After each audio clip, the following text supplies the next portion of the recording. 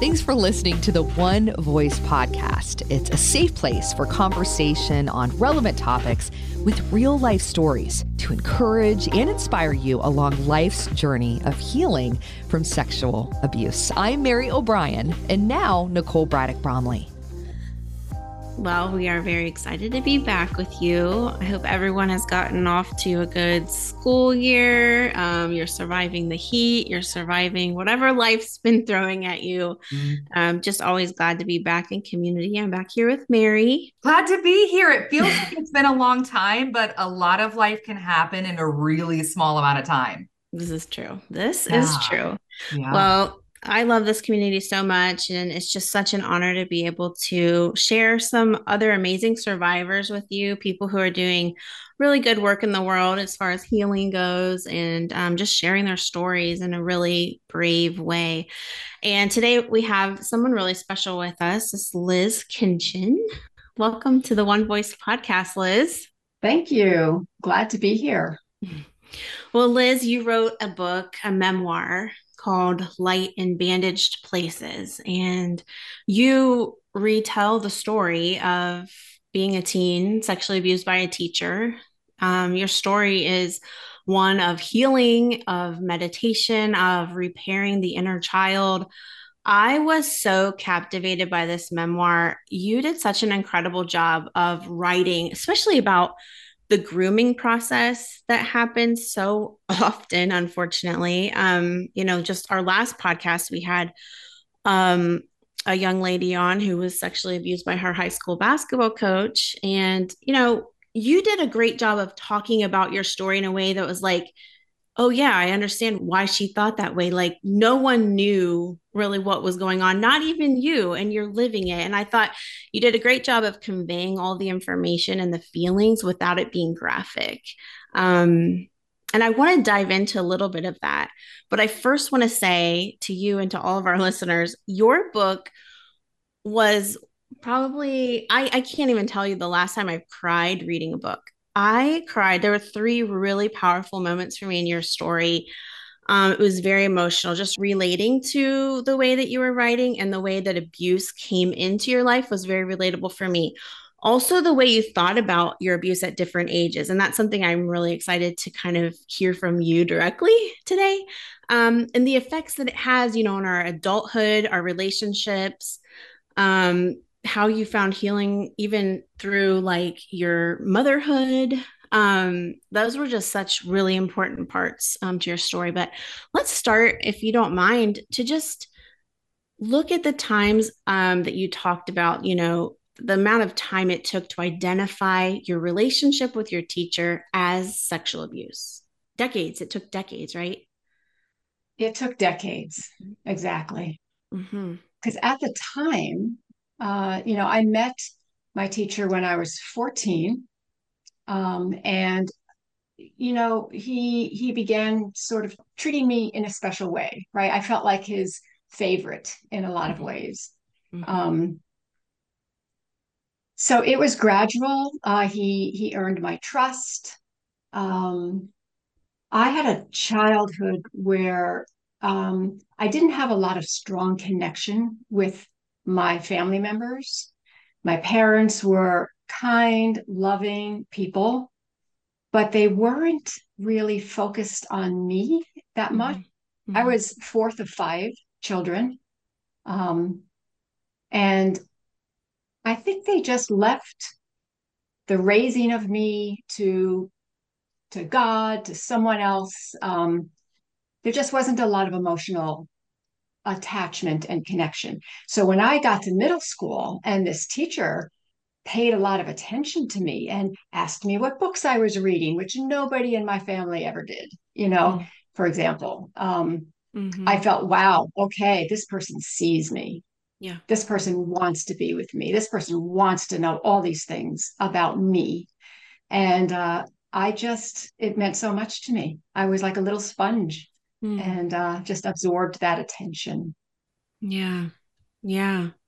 Why do you think that it took so long to identify it as abuse, because I understand you're looking at it through a lens of like, this feels good, I feel special, I'm getting the attention that I never got.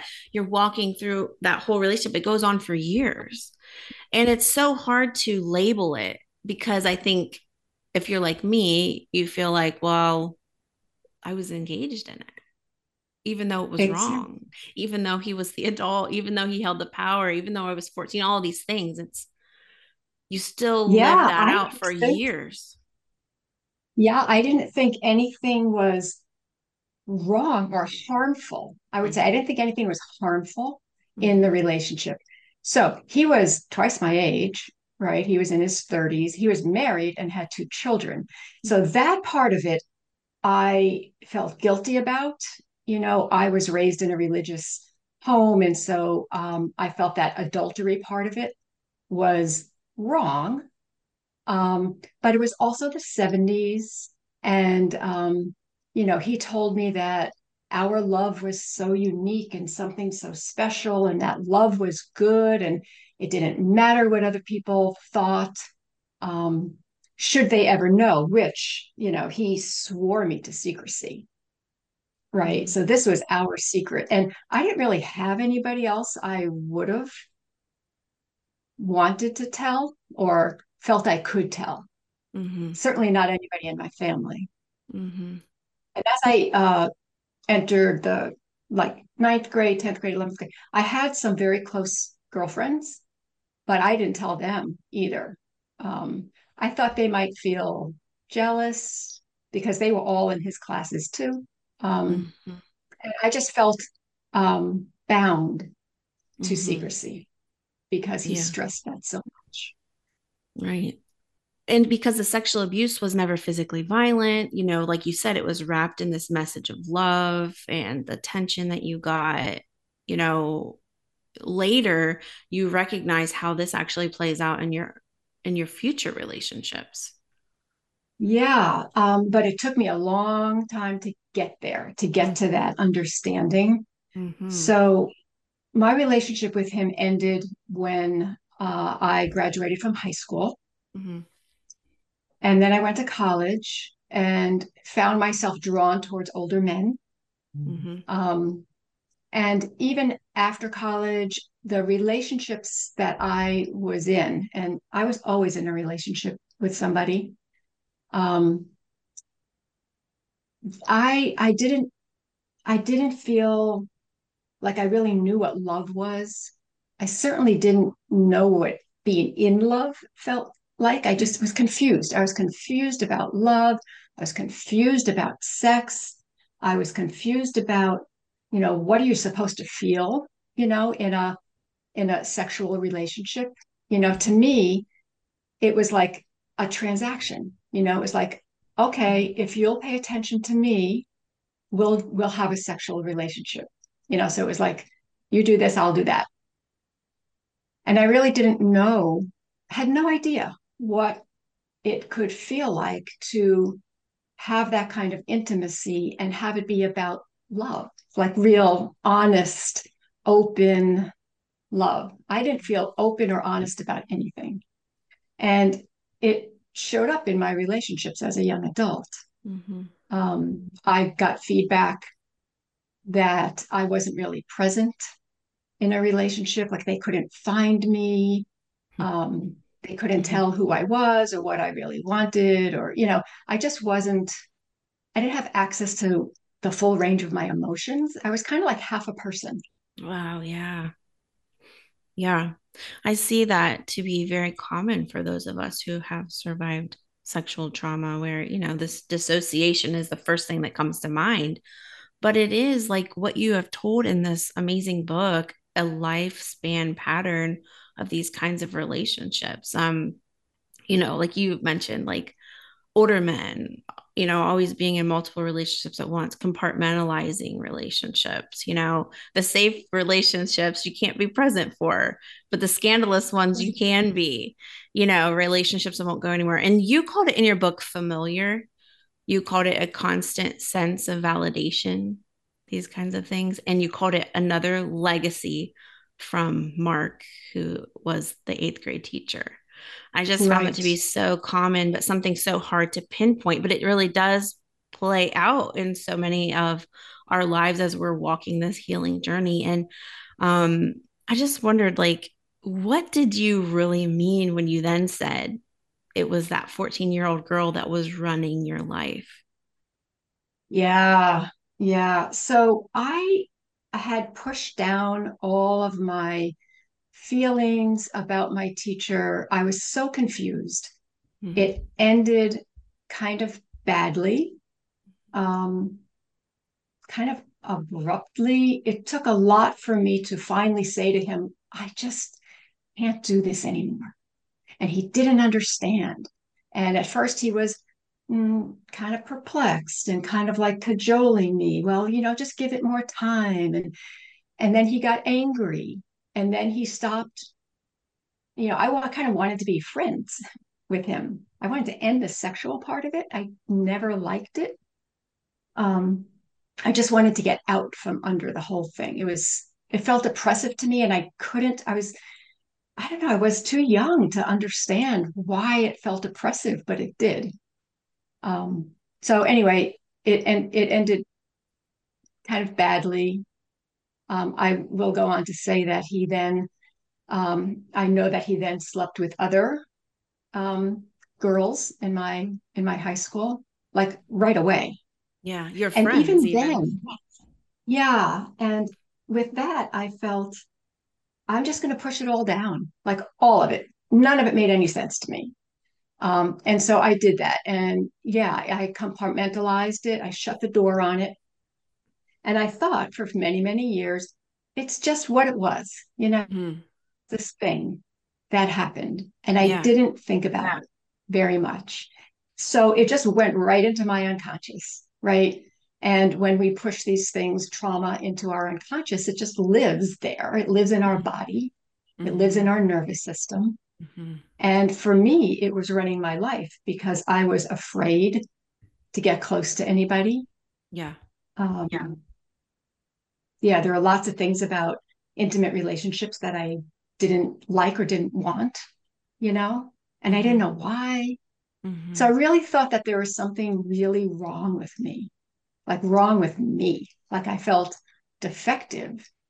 deficient in the Mhm. whole area of relating to other people, particularly men, but also friends. I had friends gradually kind of over time and kindly give me feedback that, you know, I'm not sure, what you feel about me. Like, are we friends? And like they also couldn't, like I felt distant to them. Mhm. So yeah, it impacted everything. And I was also really kind of shy. I was a shy child. Mhm. And just that thread of being uncomfortable in my own skin, you know, continued on, into my adult life and Mhm. relationships. And again, I had no idea why.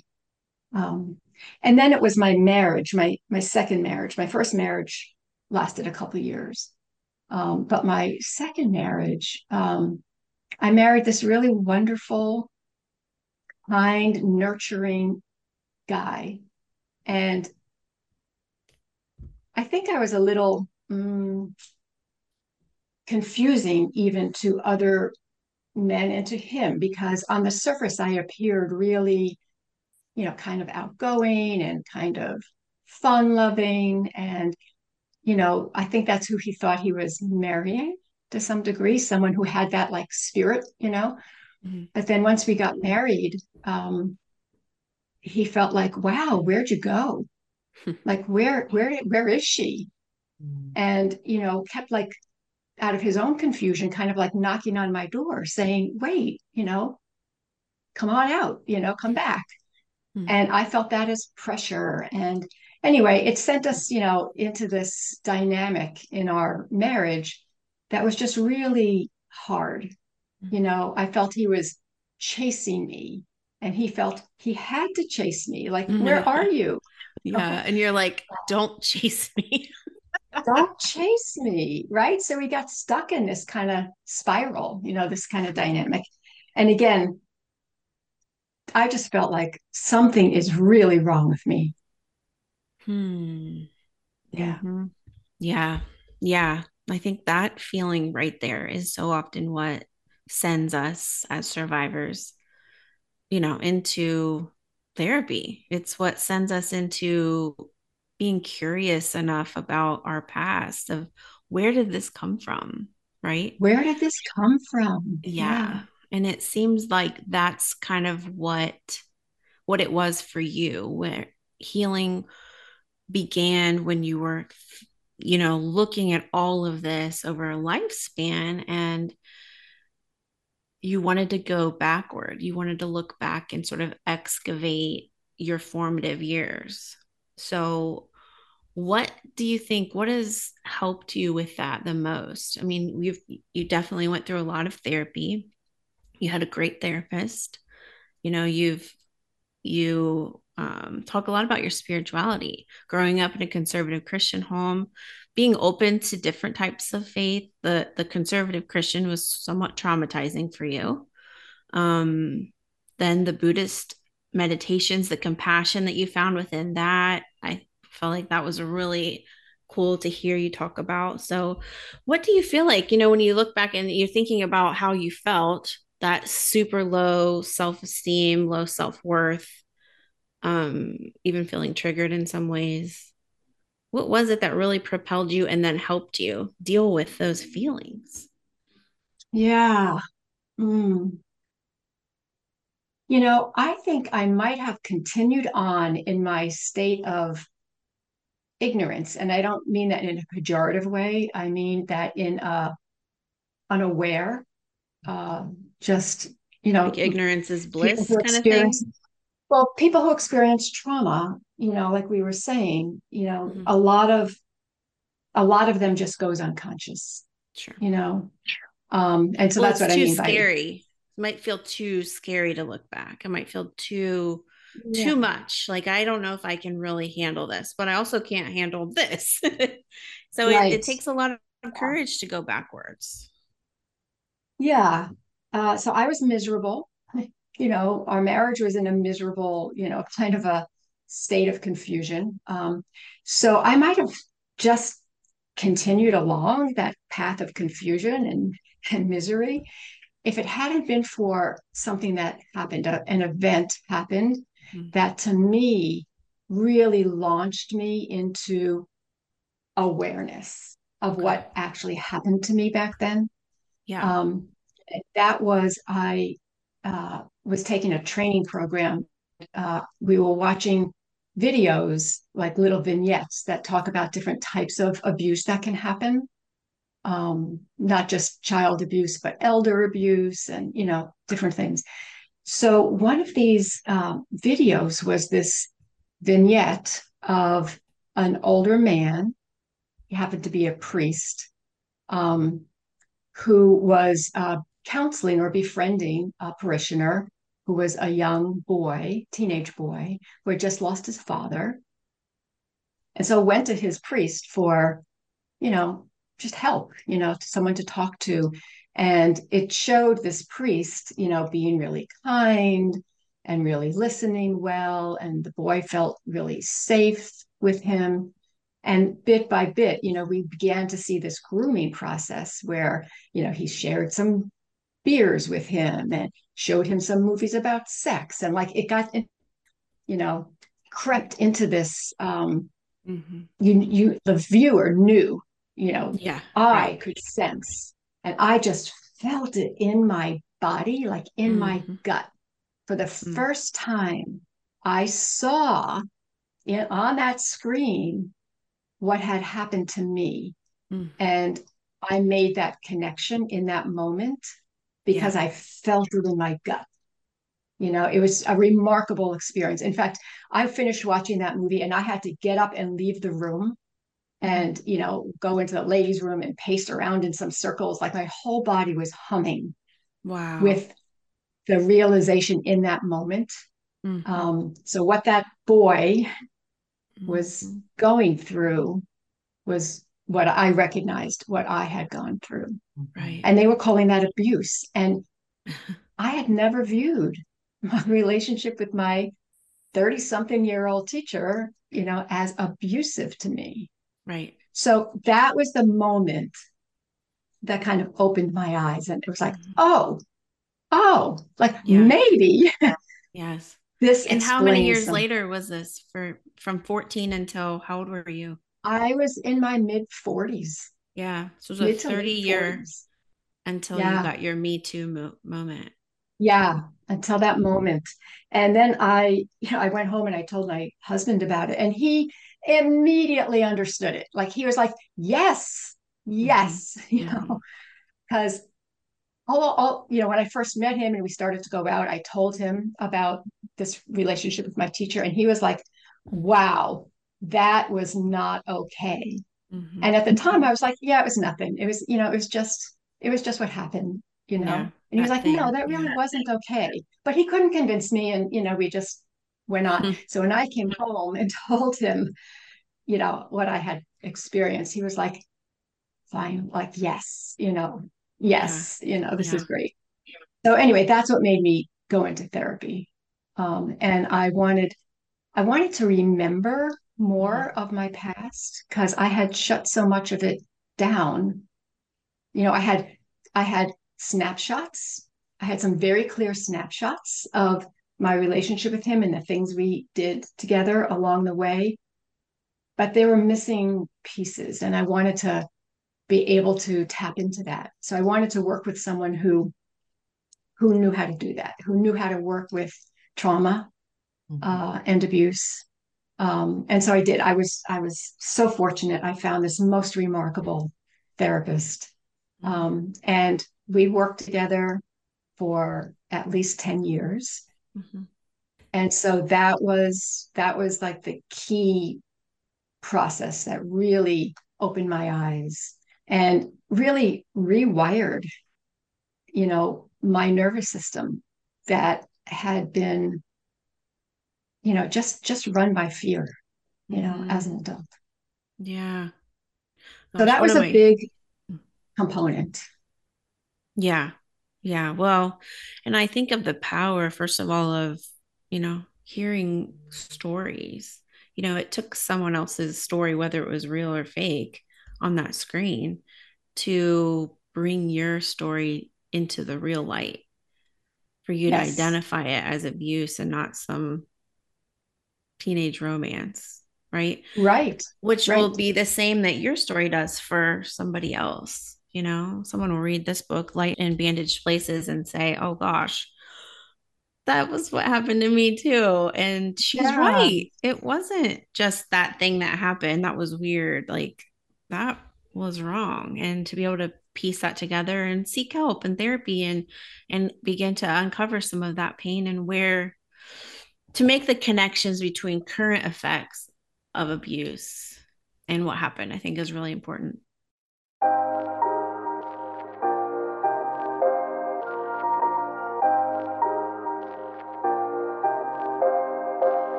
Okay, I just wanted to pause a moment to tell you about this community called Unleash that we keep referring to.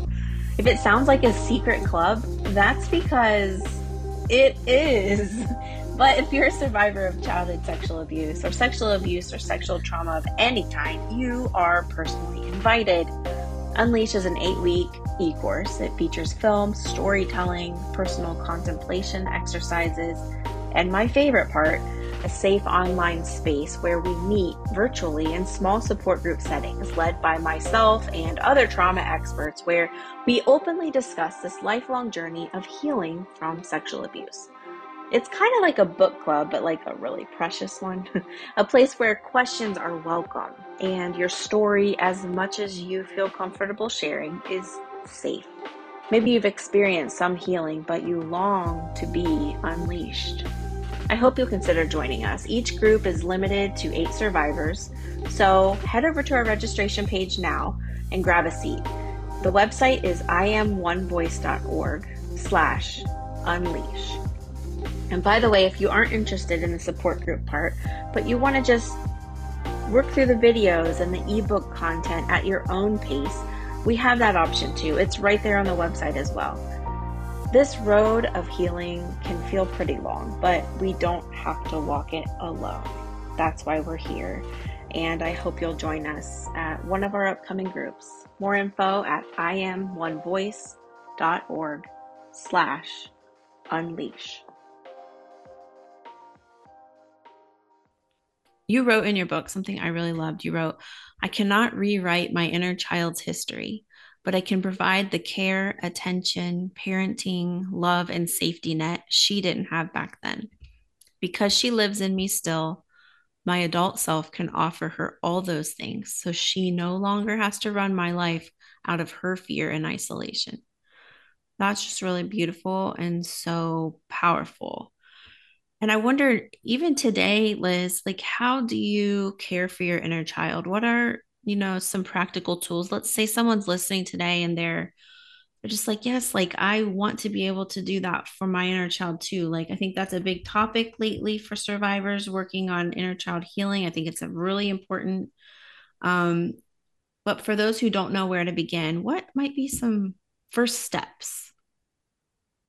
Yeah. Well, I was really introduced in therapy to the idea of, our inner child.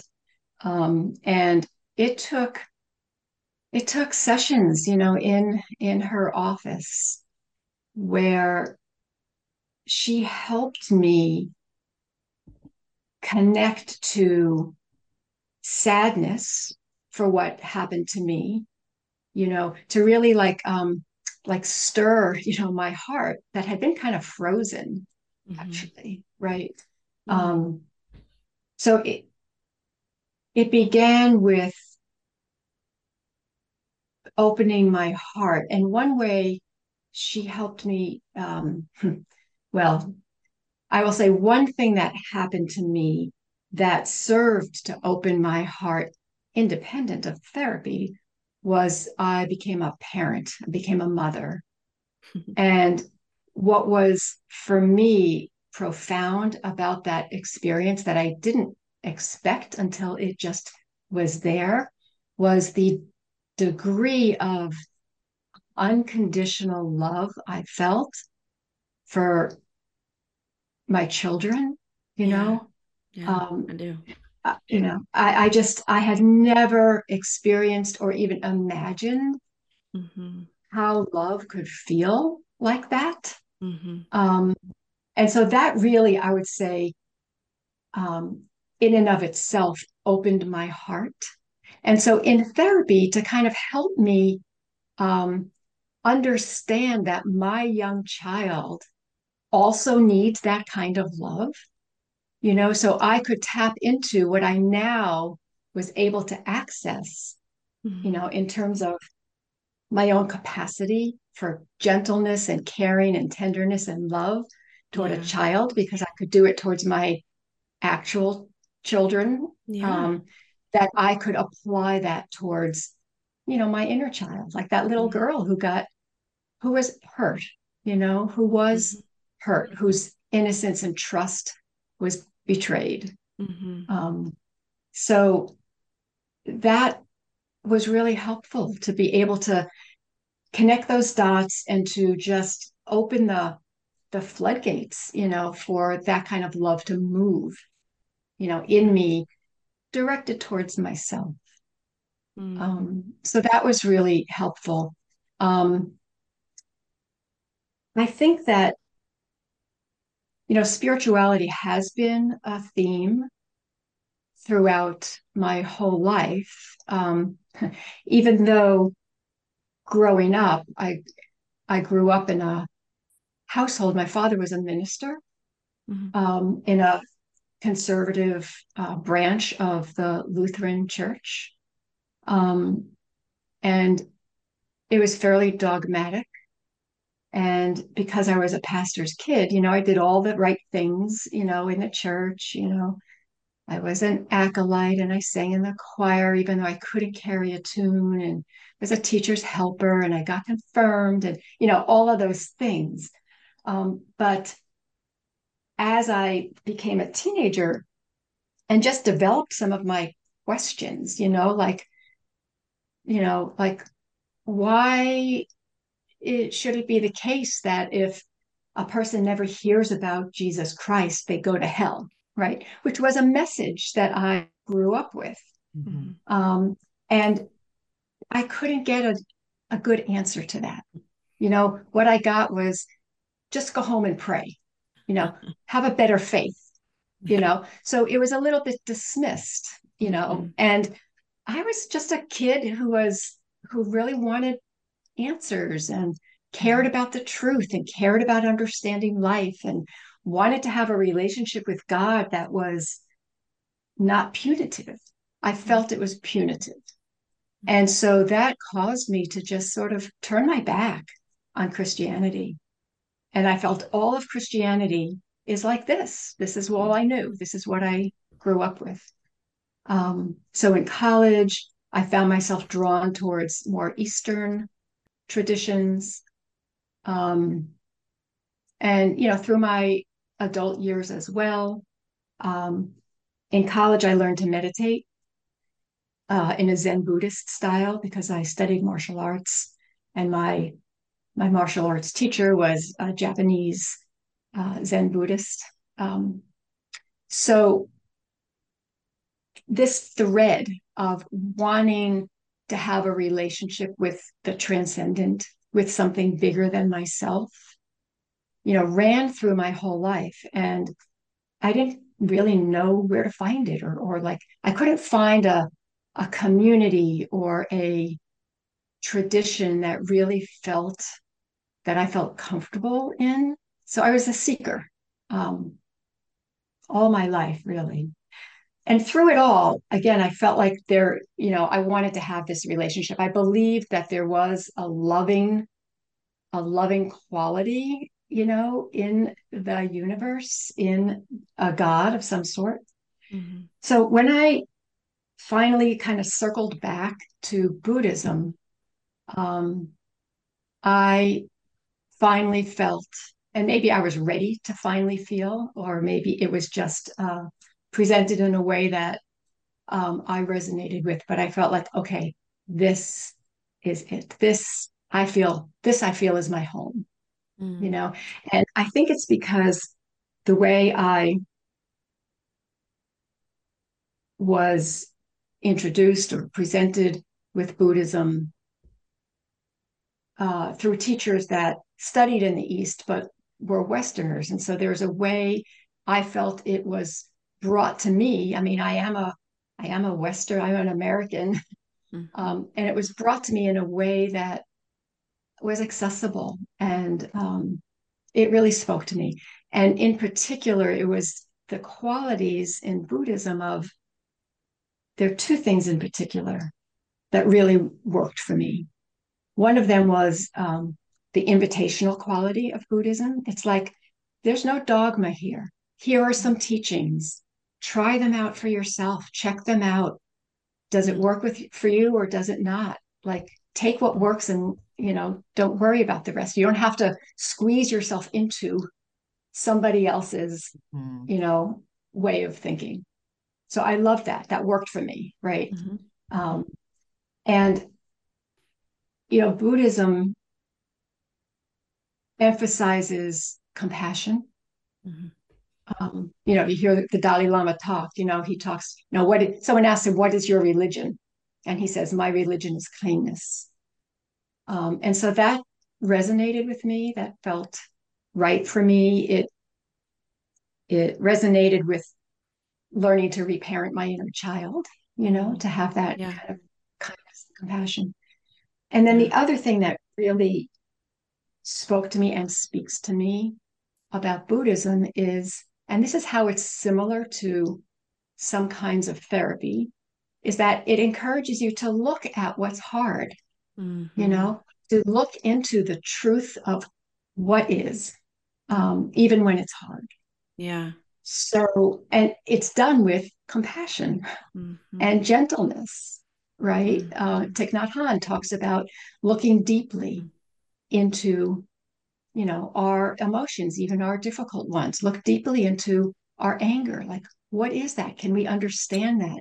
And can we not be afraid of it, but can we And literally, he talks about, hold your fear, hold your sadness, hold your anger like you would a young child. Mm-hmm. Like this is your child that needs to be loved. So you can see how that resonated with, my years of therapy and how that changed me. And so I felt, wow, okay, here's a system, a philosophy, a psychology, Buddhism just speaks to me. Mm-hmm. Um, so that has been very healing. Yeah. Yeah. I think that's really insightful and soothing, the idea of like breathing through a struggle or sitting with your pain, um, and having compassion over what feelings are coming up for you right now. Right. And that they're Mm-hmm. valid. Mm-hmm. They're Yeah. valid. We don't have to be ashamed. We don't have to, judge these Mm-hmm. various feelings that we all have as human beings. It's funny. One of the questions I still had for you, I feel like you kind of just answered. The way at towards the end of the book where you met up with some of your friends from growing up and you all started unpacking this whole situation with this teacher, their relationship. They talked about your relationship, and I found myself really angry with them. I did not like how they continued to say, he loved you, he didn't mean to hurt you. And I just kept thinking, why is she like okay with the way they're talking to her about this? And I feel like the way that you just shared about your healing and your spiritual practice is the answer to that question, because you were able to sit knowing you experienced something separate from them. You were allowing them to have their feelings and their reaction did not affect at all the healing that had been done inside of you. Am I right? That's 100%. mm, Yes. Yes, you got it. Um, when we were having those conversations, me and my friends from back then, and they were expressing that point of view, oh, it was just the times, he was coming of age. He didn't mhm. mean anything, harmful. I disagree, you Yeah. know, I I knew you disagree. disagreed, but you were able to hear them out and not Yeah. like literally cut them. Like, how did you not Yes. throw some punches? Like, I'm just like, what? I need to, their numbers. Like, they need to get this right. Yeah. Yeah. So I let them know I disagreed, Yeah. you know. And you're right. They had their experience and they have lived their lives and they are entitled to their, point of view Mm-hmm. about it. They're entitled certainly to their point of view about their own experience. They're entitled to their point of view about my experience. Um, and, to be fair, on one hand, they say, yeah, what he did was definitely wrong, you know, but so yeah, I love these friends. I still value our friendship. In fact, I saw them a couple weeks ago. Um, so yeah, I can let them hold it how they want to hold it. It doesn't take anything away from me. Wow. I mean, that to me is such a pure symbol of what healing looks like. It's really beautiful, to be honest, Liz. I love that. Um, I don't want to take up too much of your time, but I did want to circle back to what you talked about how being a mother, becoming a mother was a powerful factor in your healing. There was one line in your book that I really loved. You said, being a mother woke me up. And so I lead survivor support groups and like healing cohorts. And last week we met and I asked the question. So we do a lot of like, journal prompts, and then we kind of just unpack how we're feeling about different parts of our healing journey. And last week I asked our group, where do you see light? Like if you looked at your healing journey, the whole picture of it, like a map, where do you see the light coming in? And everyone had a different answer. But one woman said, I see the light coming in when I had my sons. and I became a mother. And it just reminded me so much of that when I read what you wrote. Being a mother woke me up. And I think that that's a really common thing for many of us. I loved how you talked about becoming a mother. But here's the shift for me. When you started talking about when your son went to college and you had to drop him off, I started sobbing because so my oldest is a freshman in high school, and I resonate so much with what you're saying about it being healing, about the parenting, the reparenting of your inner child, like learning how you parent them. It really does become a big part of your identity, and it's so consuming of me right now in my heart. Like I can't even think about that day. Like I literally cry if I think about it. And then I'm reading how you did, and it's just like, that's exactly how I'm going to feel.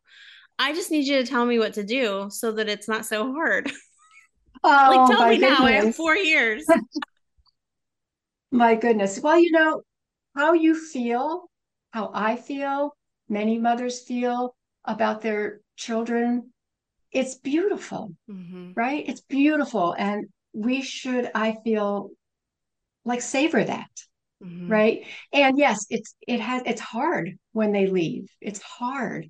Mm-hmm. Um, uh, on one hand, it kind of, breaks my heart, even when I remember that scene of, leaving him at college and he was so unhappy and uncertain and, Mm-hmm. just thinking about it, stirs those same feelings. And I've been graced with good relationships with my adult children. I mean, that son that I wrote about is now in his 30s. And I just saw him a couple weeks ago. Um, and I we have a beautiful relationship. Mm-hmm. Um, and I'm so grateful for that. Yeah. So, you know, Mm-hmm. my advice is just savor it. And when it hurts, it's going to hurt, Mm-hmm. and that's part of feeling that kind of love, That's right? true.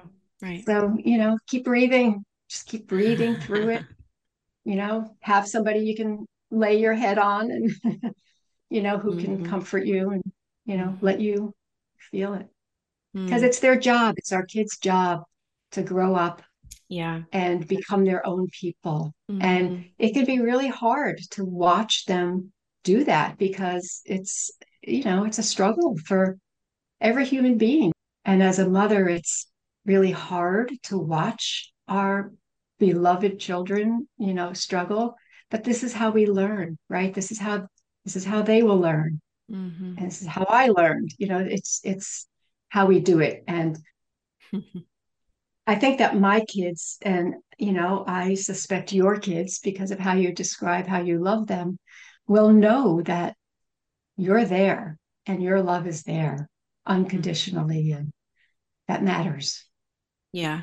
Yeah. And That that's a good matters. reminder just how, many of us were raised without that feeling. Yes. And like we're giving our children something we didn't have, which is the whole world different. And Yeah. that's an exciting part of then, watching them grow into adulthood without all the neglect and the Right. emotional detachment that we had. And Right. Right. it'll Like feel they different know. for them. Mm-hmm. Right. Exactly. Like my kids know I am here Mm-hmm. 100%. I may not always agree with or even like, some of the things they might choose to do, but it's still unconditional. Mm-hmm. The love is still unconditional. Yeah. And that's such a message. Every time I think we love our kids that way, it's a message right back into our own system, right? That we have that unconditional love for that younger version of us that was always questioning it. Like, Right. that's such a powerful part of healing. Well, you are now a meditation teacher, a Buddhist practitioner in Boston, right? Yes. Yeah. And I noticed on your website, you even do some like virtual kind of gatherings. Do you want to share a little bit Yes. about like what you're doing now and maybe even invite some of our listeners to join if that's something that they would be welcome to? Yes, absolutely. Um, so my healing journey, has transformed me so much. And mm, Buddhist teachings were such a key part of that I felt like and feel like every moment that I want to somehow make available these opportunities to other people, Mhm. whether they've experienced trauma or not. I mean, being human is difficult for everybody.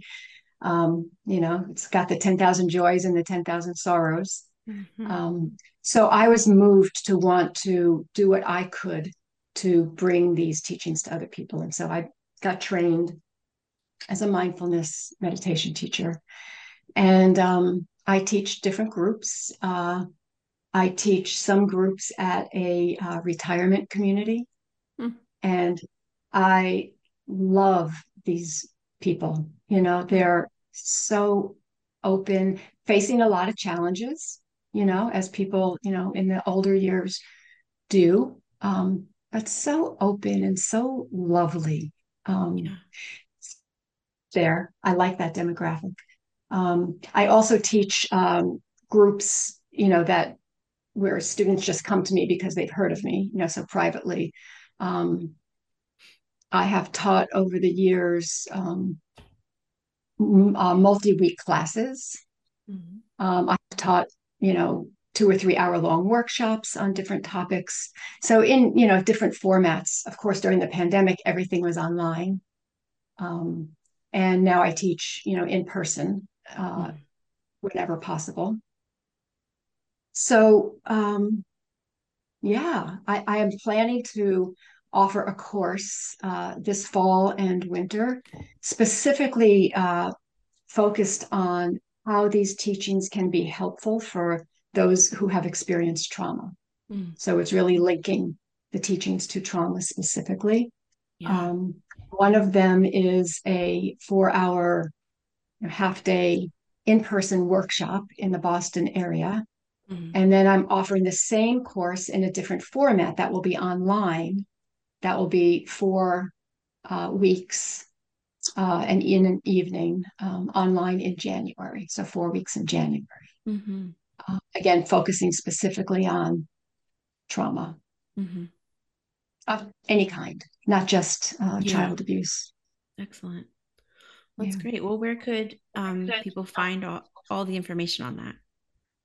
Yeah, the best place is my website, Okay. has all of the classes that I'm offering there. That's lizkinchen.com. So LIZKINCHEN.com. My website also has a lot of resources. It has many books Mm. on mindfulness, some books on trauma. It has different podcasts that particularly pertain to teaching mindfulness. So it has resources. Yeah, There great. are also some audio recordings of guided meditations, some YouTube recordings of guided meditations. So, anyway, lots of resources. People can go there and browse and see whatever might resonate with them. And if they are interested in taking a class with me, I have my contact information there. Website. Okay. Well, thank you so much. We'll link that too in the show notes. But Liz, we just really appreciate you, your story, just your boldness and your willingness to really unpack the details. I think that's a real gift that you've given, the details of a story, over a lifespan. It's something too many of us relate to, I think, but it's important to know that we're not alone. And I think that's a gift that you've really given us. I guess as we depart, it just really felt important to me to ask you to share, with anyone listening who maybe would relate to that story. Like, what is just something that you would want them to just hide in their heart? Well, I think an overall message that I would like people to take away from reading my book is Mhm. that healing is possible. Okay. That we can feel so lost and confused, Um, and that, yes, that happens. That is a part of, many people's trauma journey, going through those times of, being confused and maybe angry, and that it is possible to heal, to really transform, that there are resources, external resources in the form of, professionals, therapists. I think mindfulness is a beautiful resource if it, is appealing to somebody. And there are also internal resources that we have within us, and we always have within us, even when they were maybe obscured by our confusion or anger or lostness. We have within us, this, um, we have light within us, Mm-hmm. and it's always there. And we can call upon that, and we can call upon, our abilities, our experiences, those moments of light that you referred to earlier, Yeah. that they are out there, and there's beauty in the world, and there's beauty available in relationship and connection between people. Mm-hmm. So there are external and internal resources, and all of it contributes to the healing process. And it's really there for everybody. Mm. Yeah. So much of what you're saying is like just paying attention, just waking up to your own life. Mm-hmm. Yeah, it's paying Notice. attention, and it's remembering to be kind, to be kind to ourselves. Mm-hmm. Um, Sometimes self-compassion has a little bit of a difficulty for some people, because in our culture, often we're given the message that self-compassion is indulgent, or at the worst narcissistic, That's right. and it's too bad that that message is out there, because it's really just the opposite is true, Mm. that self-compassion is really, it's the first step, and it's really every step to healing. In a lot of ways, it's the best thing we can do for ourselves, is, Yeah. Mm. allow ourselves um, to be who we are, and to just see the beauty, see the gold in Mm-hmm. ourselves. Mm. And that That's makes it beautiful. easier to see the beauty and the gold in other people too. That's right. Absolutely. Wow. Thank you, Liz. This was just really special. Um, appreciate your wisdom so much. And I really want to encourage our listeners to pick up this book, Light in Bandaged Places, Healing in the Wake of Young Betrayal. Many of us read, if you're like me, self-help books constantly, nonfiction all the time. And this, though it is nonfiction, it is her story, it takes you to another place. I think it helps unlock your brain and your nervous system to hear a story in such a well-written way that you will certainly relate to various parts in it. So it's a real mix of help and healing, but also just a beautiful story and a wonderful person. Thank you, Liz. This was really fun. Well, And we thank you just, so much. yeah, we're really I, grateful for I your so time. appreciate it. Yeah. Yeah. And thank you again for the work that you're doing in the world. It's so important, so helpful. I appreciate that. All right. Well, until next time, we'll see you. Okay. Thank you. Thank you so much for listening. Be sure to subscribe, write a review if you heard something you liked, even invite others to listen so we can be on this healing journey together. You can check us out on Facebook or go to iamonevoice.org.